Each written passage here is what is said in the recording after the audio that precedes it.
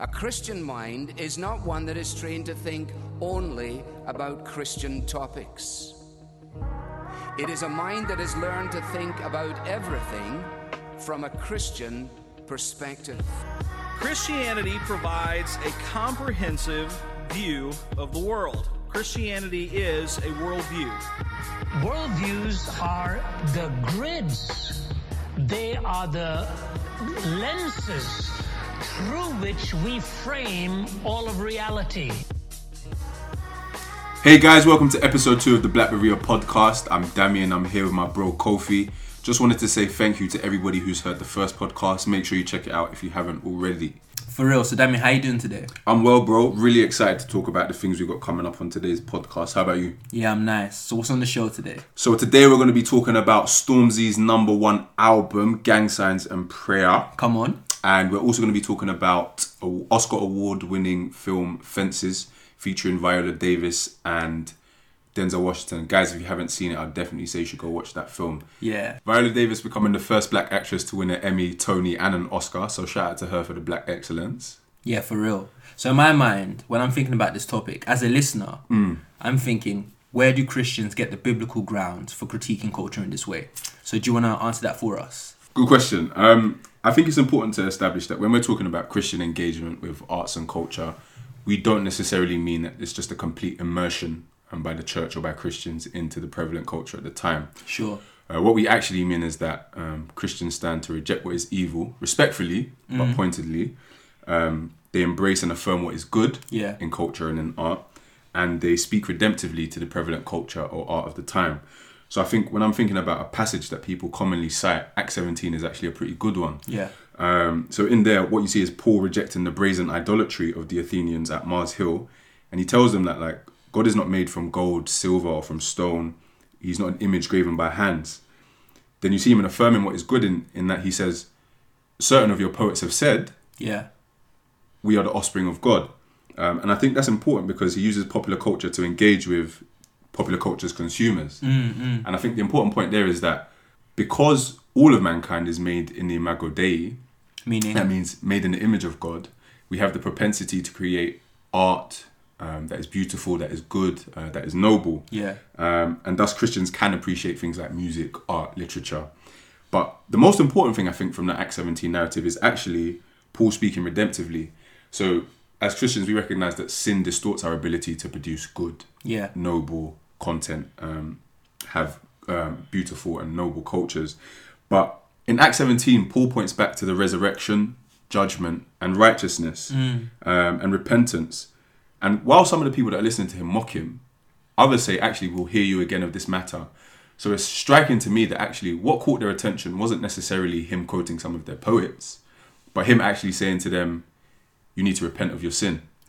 And so I think that should show us that we can speak redemptively to the culture while also appreciating some of the stuff that emanate from it in terms of arts and literature, etc. Alright, sweet. Thanks for that. Hey guys, thank you so much for listening to episode 2 of the Black Berea podcast. We are truly blown away by the love and support from episode 1, the Facebook likes, the follows, the tweets, the messages, all of it. We really appreciate it. We just want to remind you where you can connect with us on social media. We are on iTunes. I repeat, we are on iTunes. So just search Black Berea and you'll find us. So please rate, review and subscribe. The Twitter is twitter.com/Black Berea and the hashtag is Black Berea Pod. Our Facebook page is facebook.com/Black Berea, and you can also find us on Instagram. So thank you so much for the support. Thank you for the love. We love ya much. All right, so we're sitting here with our brother Israel, who's also a member of the Black Berea team. Israel, how you doing? I'm good, bro. How are you? I'm good. I'm excited to hear you speak today. For real. First time, and how you feeling? Nervous? No. Don't lie to the people. Not nervous. Don't lie to the people. I've got a heart still. All right, I guess so. Okay. Before we get into the discussion about Stormzy's Gang Signs and Prayer, I think it's important that I just give a couple of disclaimers. Firstly, this is not intended to be an exhaustive review of the album. This is an album with language and content warnings, and we are not, as Black Berea, intending to give an uncritical endorsement, nor is it an examination of the spiritual benefits or dangers of listening to hip-hop, rap music, or grime more generally. There are some resources that if you want to use, you can go and use those to help shape your mind as it pertains to those issues. now that that's out of the way, Yeah. what's your general thoughts on the album, guys? Israel? I surprisingly liked it.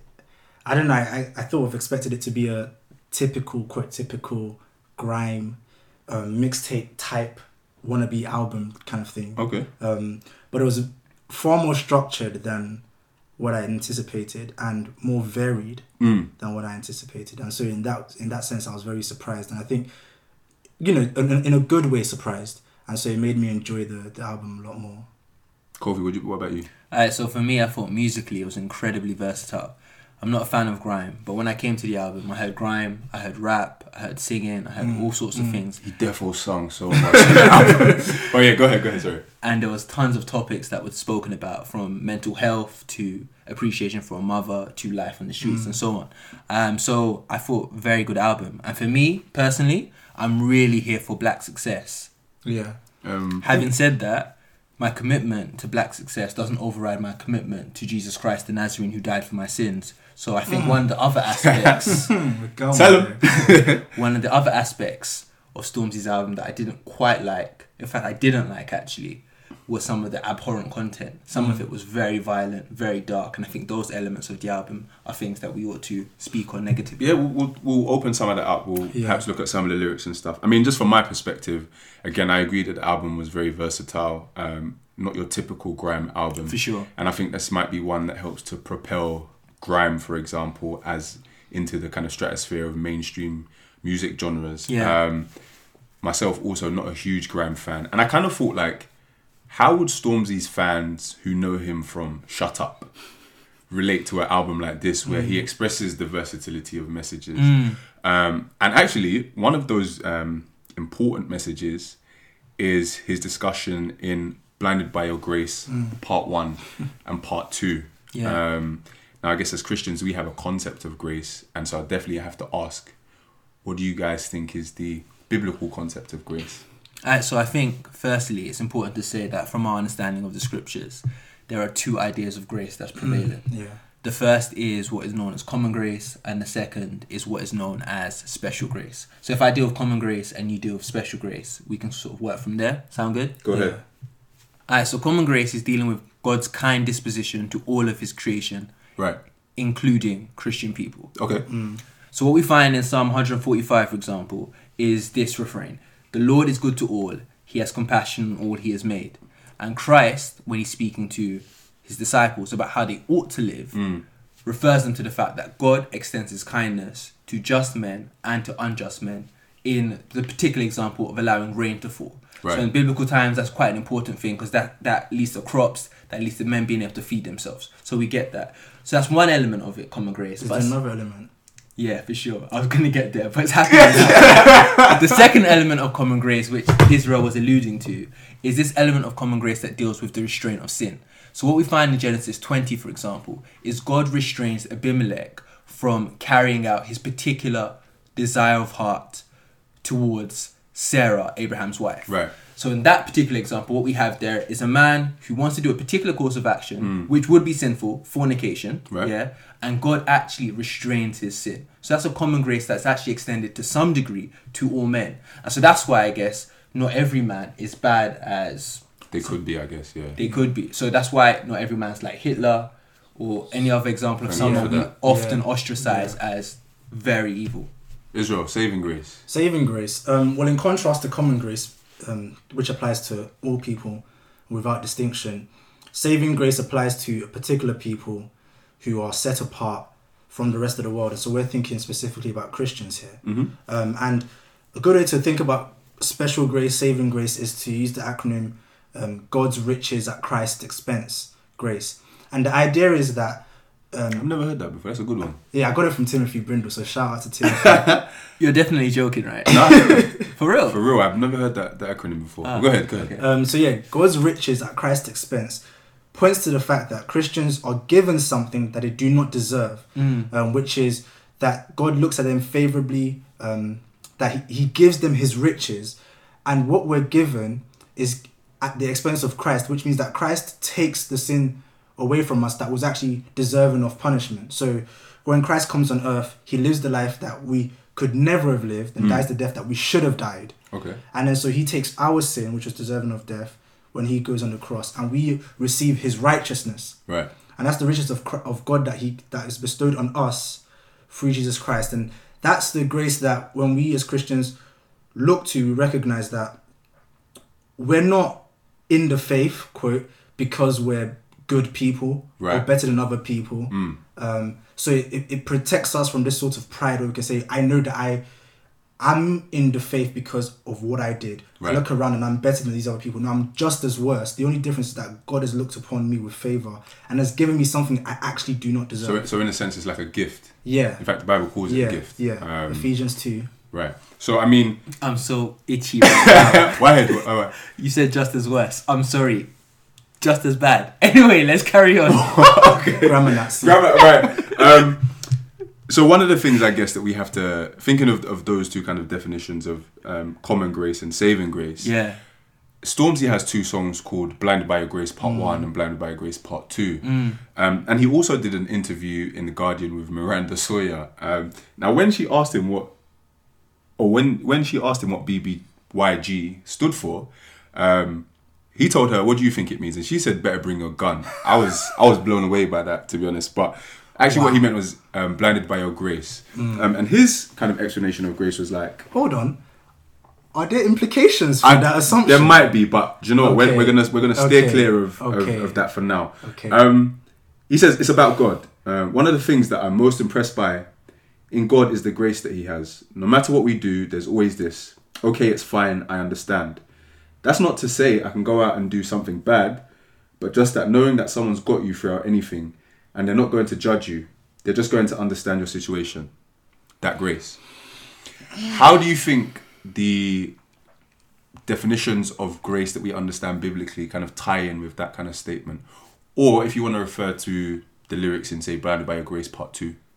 Right. I think what you read from Stormzy, biblically, I don't think is an accurate description of grace. Okay. I'm inclined to say that what he described was probably in the camp of something like empathy, sympathy, and that kind of category of thinking. I think actually I don't think Stormzy was radical enough when he was speaking about grace in that interview. I think grace is a lot more radical than that. Okay. That is not just someone who has your back and who understands, but it's someone who doesn't leave you in a state that they know is destructive for you and actually brings you out of a destitute place. So I'm thinking, if a person is in a particular context where in an environment that's damaging to them and they're actually, doing things that are wrong, grace does more than just understands the context of the situation, but pulls them into a.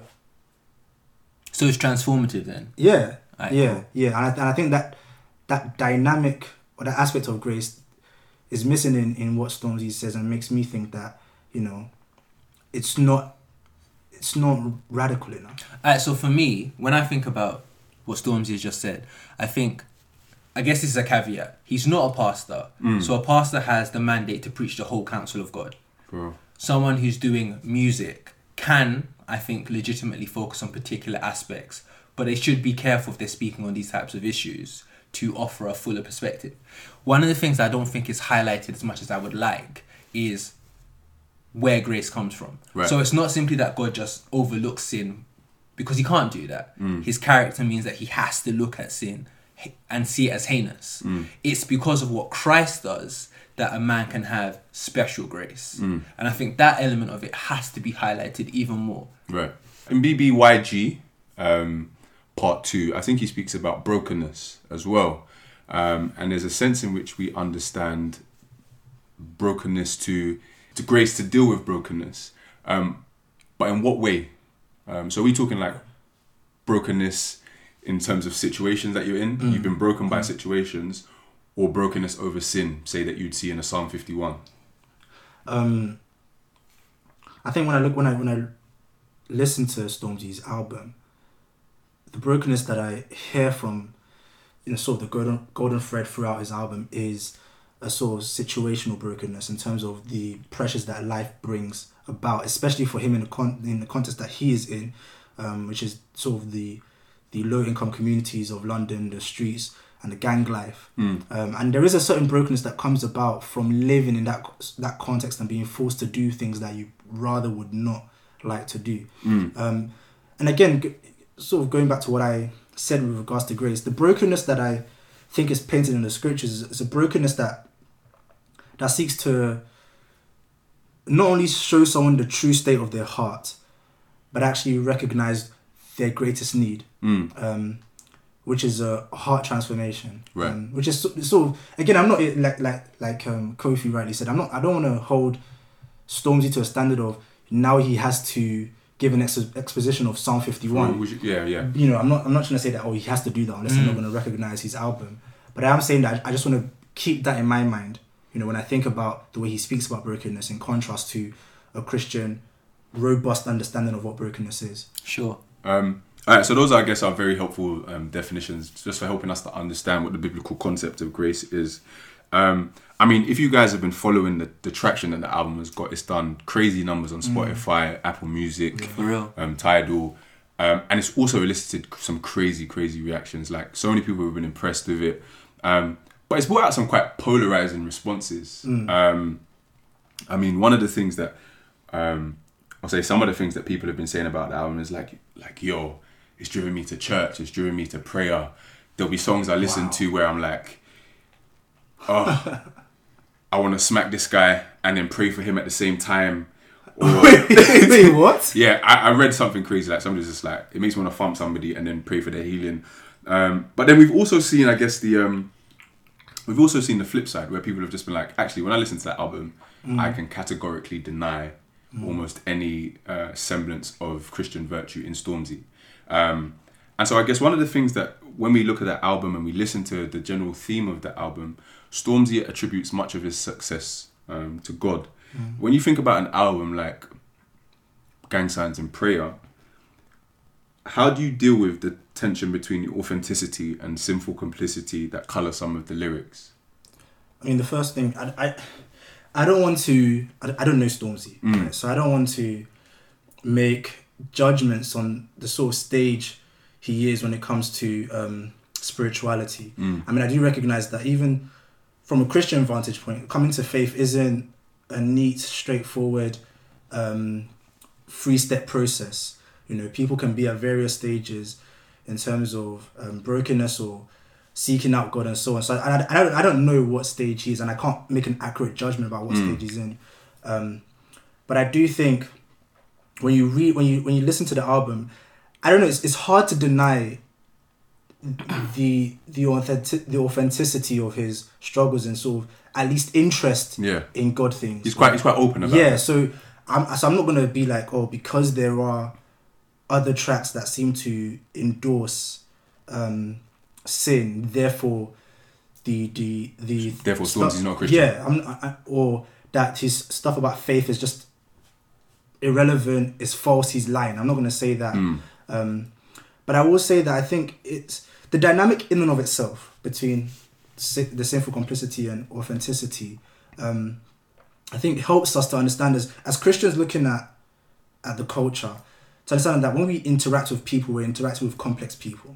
It's never as straightforward as, you know, black and white categories for us to understand. Yeah. But we have to recognize there are multiple areas to any one person that we should engage with. Sure.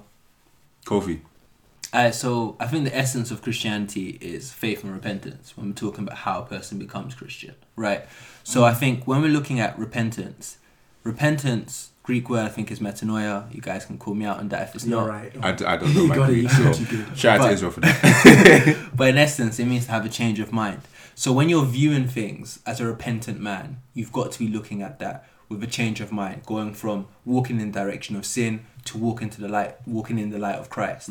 So when you're looking at things like violence in black communities and so on, I think it's so important that a repentant man has to speak of that in such a way to denote it as negative.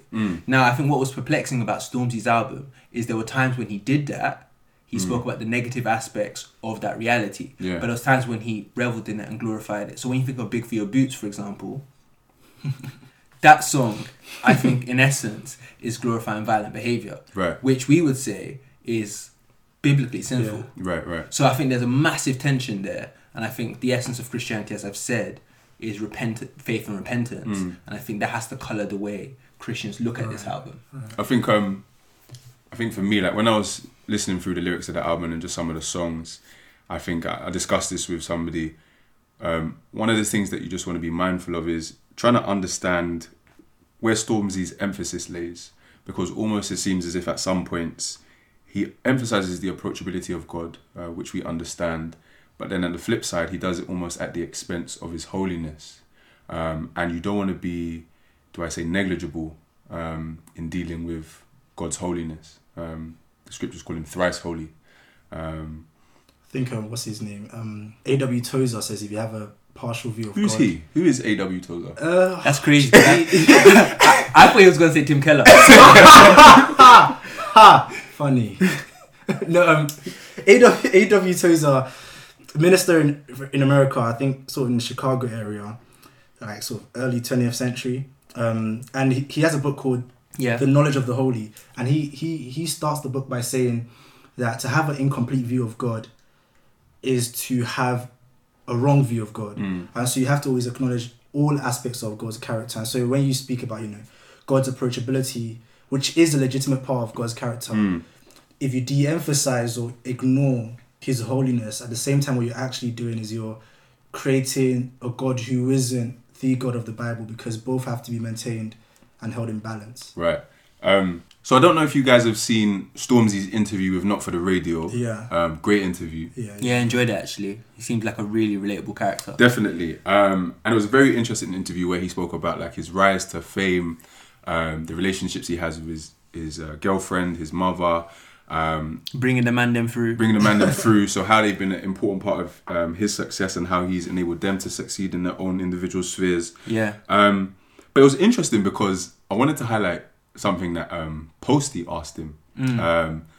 So Posty was like, I think after about an hour in the interview, kind of asked him like, damn, like where's this church at be? Like you're putting all these guys on, so what kind of blessing? I think he's insinuating almost like, how can I get this blessing? And I guess it's important for us to establish like what is the importance of the church and why should we be attending?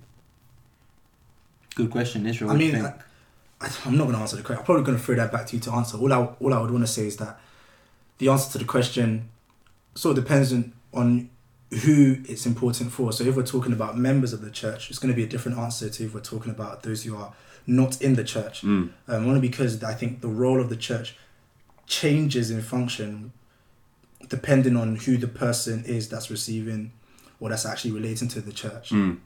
So I guess when I think about the church, I think about it in 3 ways. So if we're talking about specifically for believers, they're there to worship God. The church is a place in which worship to God exists. Nurture, so the church has an obligation to nurture believers.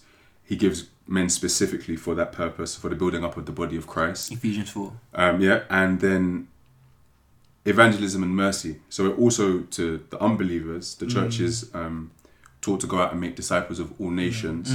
But I guess as a kind of like a secondary function almost, it also has a, I don't want to say office. What's a good word? A role. There you go. A role in. Don't do that again. a role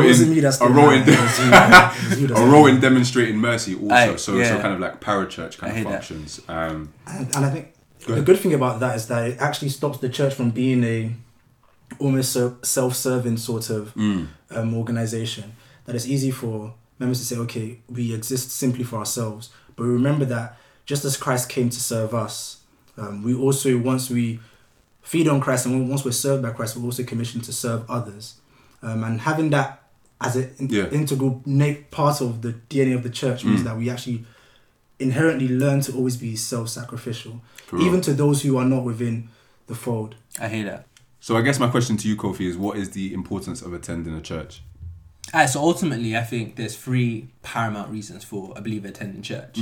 So Christ says in his high priestly prayer, sanctify them in the truth, your word is truth. Right. And the church is the institution that has that mandate to preach the word of God And that preaching actually takes place by men who are equipped with gifts by the Holy Spirit, who are also helped by the Holy Spirit to understand the word and to proclaim it. Right. Second point, I think, is fellowship. Now, the Christian life is one of those things where you're just not an island unto yourself. You need the help of other people. So that just reminds me of that poem from AQA Anthology by Grace Nichols, Island Man. But obviously, no man is an island, so... Go ahead, sorry. Go ahead. Thanks, bro. So Hebrews 3, for example, talks about the fact we ought to exhort one another every day, as long as it's called today, right, that none of you may be hardened by the deceitfulness of sin. Mm-hmm. That's one of the paramount reasons why fellowship is integral. So that we can support each other, that we ultimately will enter into the glory by persevering in the faith. Right. And finally, I think one of the things that actually, at times, Christians, we don't maybe emphasize the importance of is the sacraments. So in church, bro, you felt I that know point. where we go with this one. You felt carry that on, point. brother. You carry on. But baptism, I mean, is an integral part of the life of the church as a means of grace. Right. And of course, baptism happens once you become a believer, you're baptized. and so that particular event may not happen many times in the church, depending on how church growth is going. But the Lord's Supper... Disclaimer, there are differences of positions in baptism. Anyway, so the Lord's Supper, I think, is absolutely integral to the growing life of the Christian, because it's a reminder, for all else what it might be, but it's a reminder of Christ, who offered his body to be broken for believers to be saved, who offered his blood to cleanse and redeem sinners. And I think those kind of things, preach word, fellowship, the sacraments, are integral reasons why a Christian ought to attend church. I mean, Israel, just on that point of blessing, is there a sense in which we accrue blessing as Christians? Yes. I mean, yes and no. It depends on how you define blessing. I think...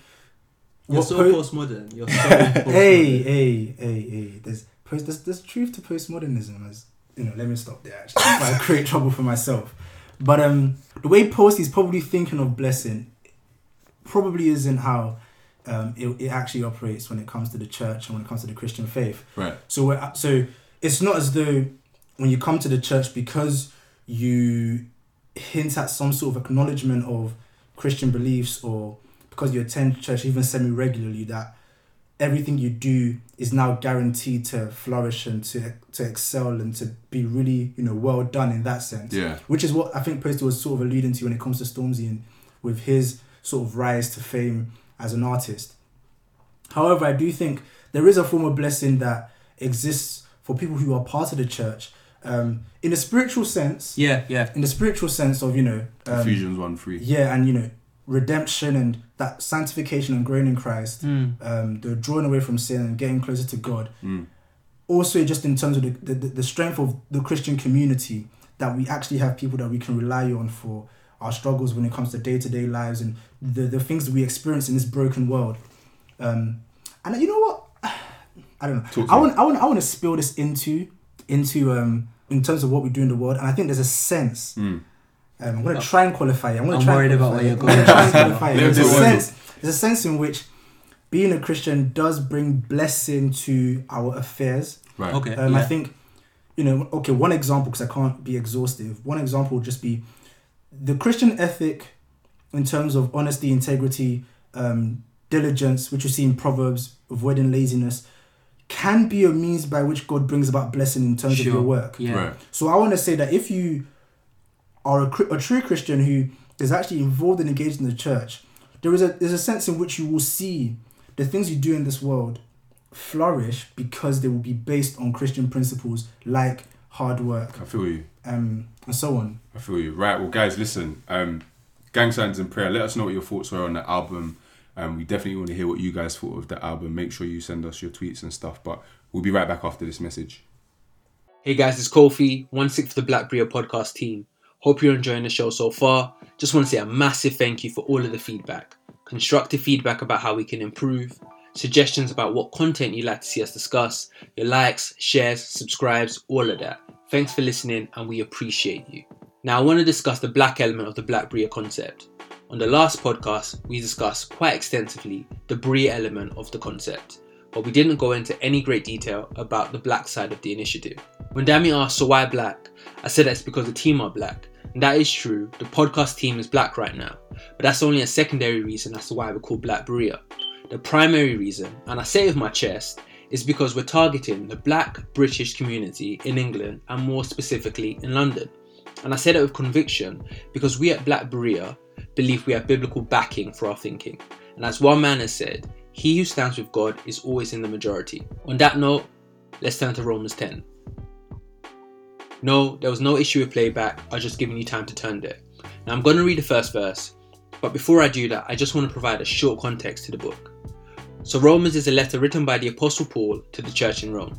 His letter in essence deals with why all mankind have a need for the gospel, what the gospel is, and how the gospel changes life now and into eternity.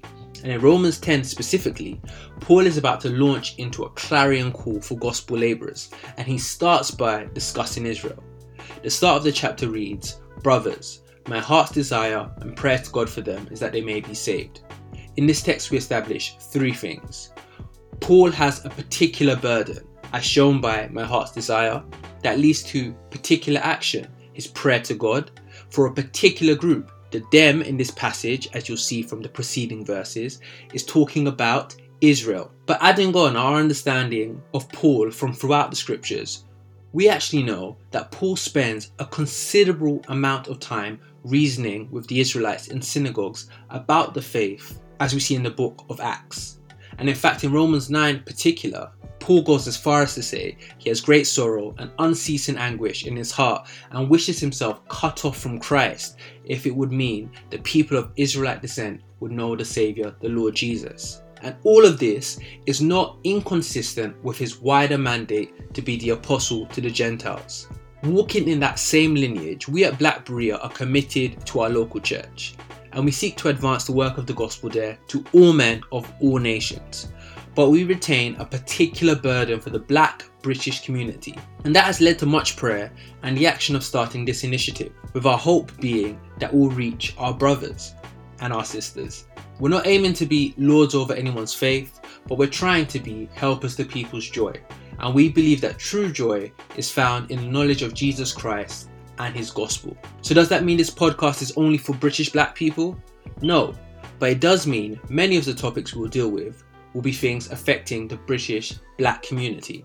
We intend to offer a biblical critique, and as I'm sure you'll know, biblically faithful answers transcend race and speak to the whole man. So irrespective of your race or nationality, if you're enjoying and being edified by the content, carry on listening, and with that, enjoy the rest of the show.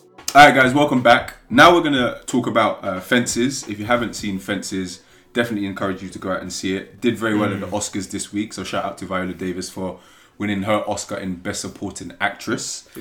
Sitting here with Richard, our resident husband at Black Berea, and Kofi. How did you guys find the film? I ain't got no title. Sorry bro. How did you guys find the film? Bruv, I loved it, man. I loved it. I thought it pointed out a lot of issues, which I think it was meant to do. I think it was meant to highlight issues, and I enjoyed it, man. I enjoyed it with my wife and that. Kofi. Yeah, I thought it was good. I properly enjoyed the character development. So I think that's something that happens as a result of it previously being a theatre production. But when you saw what happened in the story, because there was so much invested in the character development, you actually were able to enter into the emotions of the particular characters as things happened. Yeah. So I thought it was an incredible film, actually. Good film. I was thinking I was going to go there and see lots of dialogue, but like you say, the characters were actually very, very interesting. And the film actually brought out a number of themes. And I think some of those themes we'll be considering today. So I guess the first one that I was thinking about was when you look at Troy, who's the father and husband in the film, one of the things that you kind of get a look at is his take on fatherhood. Now, lots of conversations have been happening both inside and outside of the church about the impact of fatherhood and the impact of fatherlessness. Yeah. So we've heard from politicians like David Lammy. We've heard from pastors like Avodi Bokum, who do place emphasis on fatherhood and fatherlessness. And I guess one of the things that the film highlights is what poor fatherhood could lead to, or what the absence of fatherhood could lead to. So, I mean, I'll just give you guys some statistics that I found from a David Lammy speech that he gave to the Runnymede Trust. When was this? So this was about 2012, just after a year after the London riots, and he was basically talking about the impact of fatherlessness in his life, or the fact that his father left his home when he was 12, and he came out with some interesting statistics. Between 1/4 and 1/3 of UK children with separated parents have little or no contact with their fathers. The figures given to the Runnymede Trust suggest that 59% of Caribbean and 44% of Black African children grow up in single-parent families. He then also spoke about some of the other negative impacts of poor/absentee fathers. So in the London riots, he said it was found that of the 19 arrested young offenders, only 2 had active dads. Now, obviously, we have to take some of these figures with a pinch of salt, because a father not necessarily being present in the home doesn't mean that he's completely inactive in the child's life. And it's also worth mentioning that a father who is present in the home doesn't mean he is a good father. He is active. Yeah. So I guess what David Lammy tried to speak about in his speech was the fact that it could lead to potentially increased criminality. He also spoke about the effects of things like educational achievement, sexual activity and teen pregnancy, and also increased rates of suicide. Not just talking specifically about the film, but what are some effects you guys think are a result of poor or absent father figures? Should I go first? Yeah, go for it. I guess when I think about poor fathers, I guess first you have to just compare them to Christ, because we know that Christ was the perfect man, and so I guess that's a good place to start. And it's nice to think about it in terms of Christ's 3 offices. So Christ as prophet, priest, and king. And as prophet, men are to declare and teach the word of God to their families. As priests, they're meant to embody the morality of the scriptures. The morality taught within the scriptures, as well as intercede for their family. And as king, they're meant to lead in a godly manner. Right. I think the absence of those things ultimately does do detriment to the home. Right. So Richard said a lot of things, and I agree with a lot of that, actually. And I think one of the things he touched on was the fact that Christ exemplifies the morality that his people ought to follow.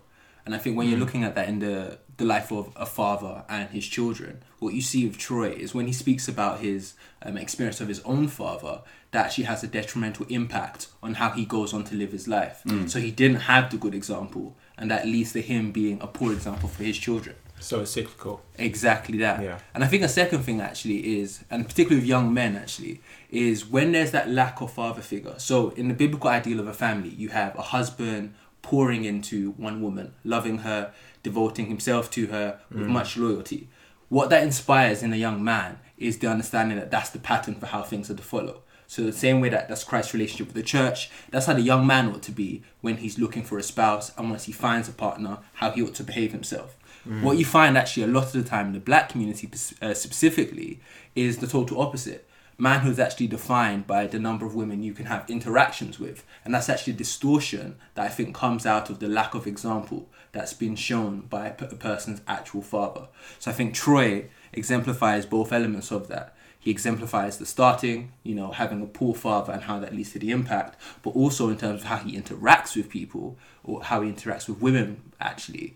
You find that he struggles to continue on in the Bible's understanding of fidelity to one woman. Right. I think that's an interesting point. I think another thing that I realised from the film was you spoke on manhood, and one of the things that Troy kind of embodies is how he takes care of his family. He talks about it in a way that's onerous and burdensome, rather than giving sacrificially and loving personally. Yeah. When his son asks him, do you like me? He talks about the responsibility as if, this is just some obligation I have to fulfill, rather than giving of himself and wanting to do that in a way which is loving. Yeah, as long as I make money, there we go. Then I'm the man in the house. Whereas you can make all the money you want and still be an absent father in many senses. That "do you like me" question was stress. And I think that's just one of the interesting things about the film is that though we kind of see a non-traditional family structure, many of the things that they discuss or that are portrayed in the film are actually pertinent for nuclear families. Yeah. So even those kind of father-son relationship dynamics. A few sons that are squared up to their pops. You know. Wife, mother. Wife, mother. None of us. Guys. None of us. Wife, mother.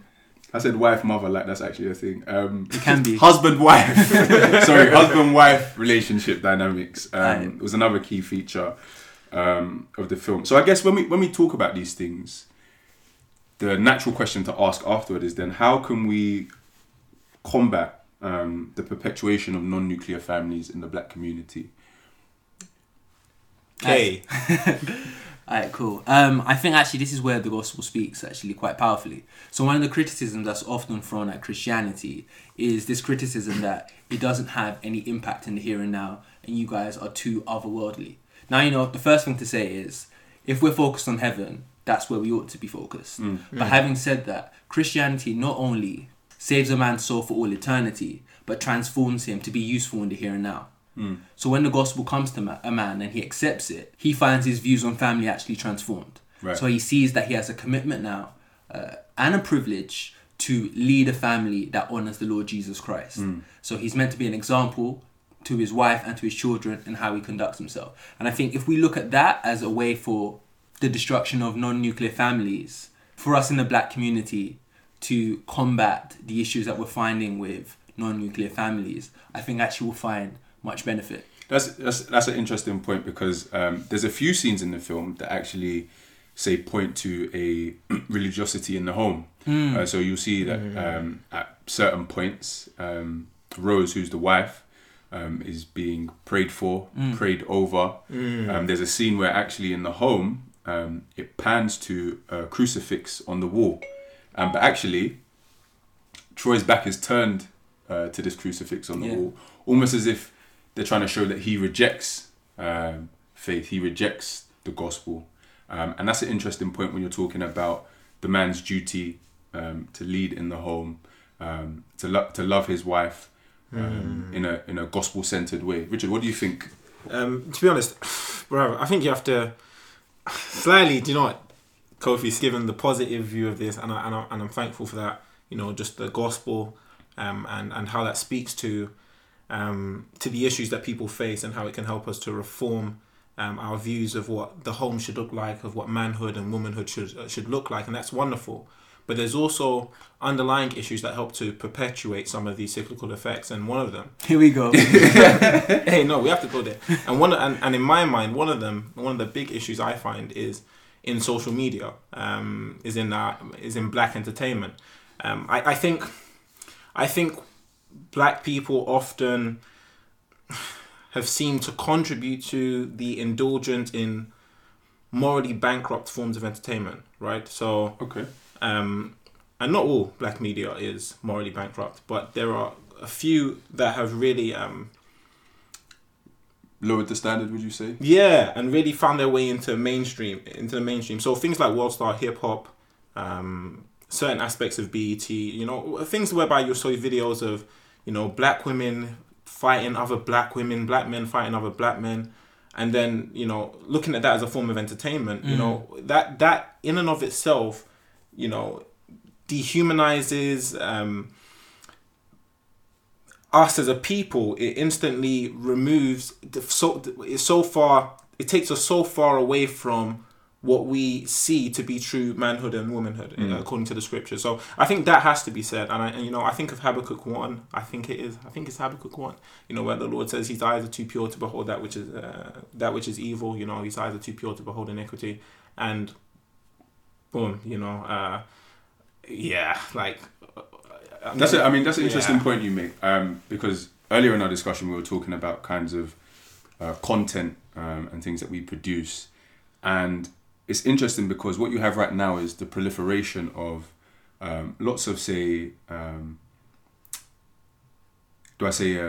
reality TV programs that actually do much to denigrate the institution of the black family. And this is why for some people the Obamas were so important, actually. Yeah. Because what you saw in Michelle and Barack Obama was a strong black family, a father who loved his children, loved his two daughters, who made public mention of his admiration for his wife and stuff like that.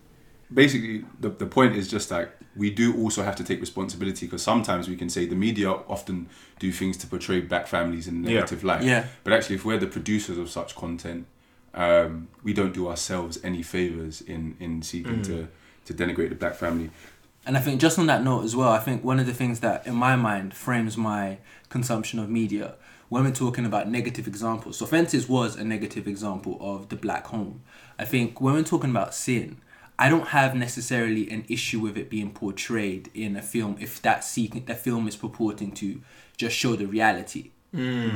However, it's a different thing when the film is seeking to glorify that sinful reality. Right. Which is something, for example, that we find in loads of rap music nowadays. Precisely. So if someone is saying, you know, they've lived a particular life and this is what their environment looks like, they're describing their environment. They're not ascertaining, or rather, they're not asserting any sort of morality to that environment. They're providing a descriptor. The moment they start to say, this is something I revel in, the violence, whatever, and so on, that is actually morally abhorrent in their society, that's inherently problematic. Right.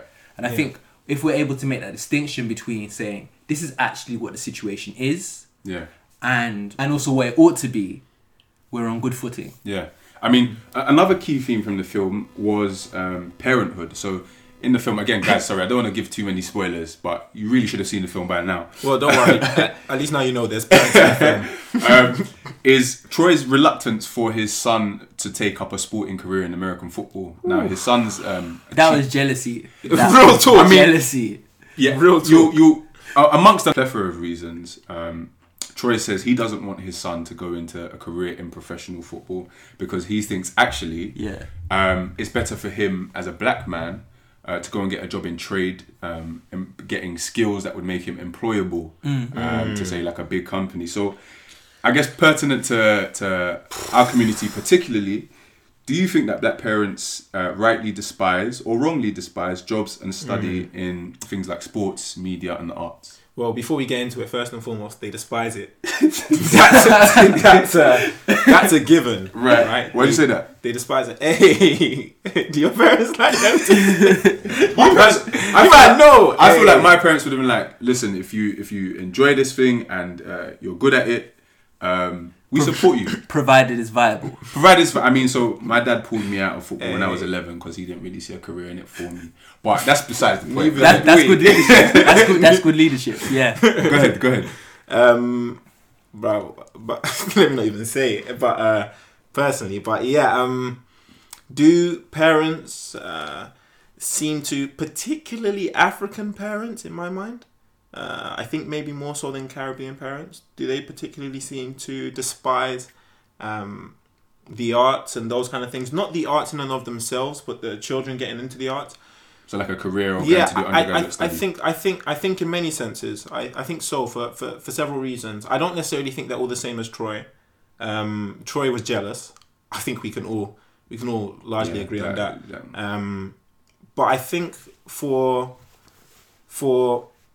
parents today, especially those who have come from places like Nigeria, places like Ghana, from the Caribbean, etc., they've come into a country whereby it's been hard for them, and they've tried to provide us with a better footing than they had, and they're trying to get us into positions whereby we can sustain our families, etc., and those kind of things. So they want us to get into jobs whereby there's a bit more certainty, stability, isn't it? And I think for that reason, that's why our parents are quick to push us down those routes of lawyers and doctors and all those kind of things, and engineering, as though they're the only viable kind of jobs out there. However, as we've discussed before, there's elements of risk and all that kind of stuff that they're really trying to avoid, and that they don't want us to have to go through. But to be honest, today everybody has a degree anyway, so those kind of things doesn't make it any easier now getting those kind of degrees per se. Shout out to Rose, man. We haven't even spoken about her. Viola Davis, of course, won an Oscar. Man, I was waiting for this, man. For Best Supporting Actress. Big things. For playing her fantastically. What did you guys make of her character? Hey, as an actress, fantastic, first and foremost. Yeah, brilliant. And as a mother, strong, man. She really did. And as a wife as well, she really did so much, man. She really did put up with a lot. How she got there is obviously another question. But what she put up with when she was in that relationship was crazy. So what do you mean by how she got there?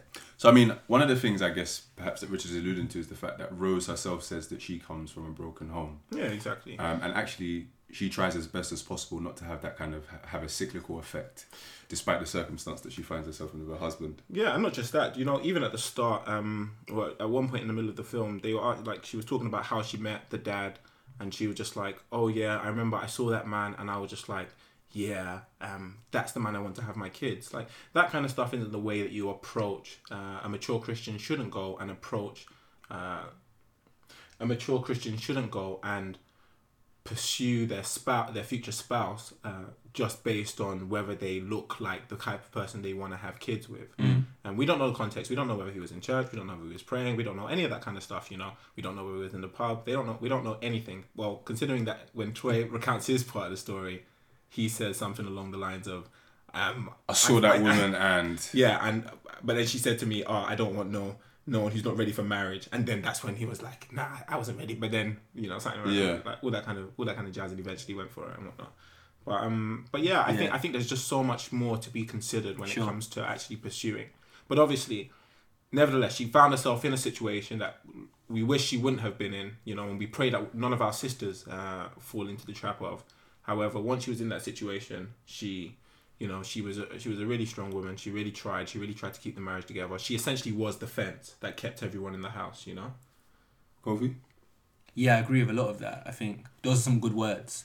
Ultimately, I think Rose was a complex and captivating character, and that's because she exemplifies some of the positives of being a wife and motherhood, as well as some of the pitfalls. Yeah, fair dues. I mean, I would just say that she demonstrates great poise. Absolutely. Even when some news is broken to her by Troy, she still tries to maintain her dignity and talks about how she has persevered in that relationship. So I think she's testament to black womanhood, which is often disparaged, I think.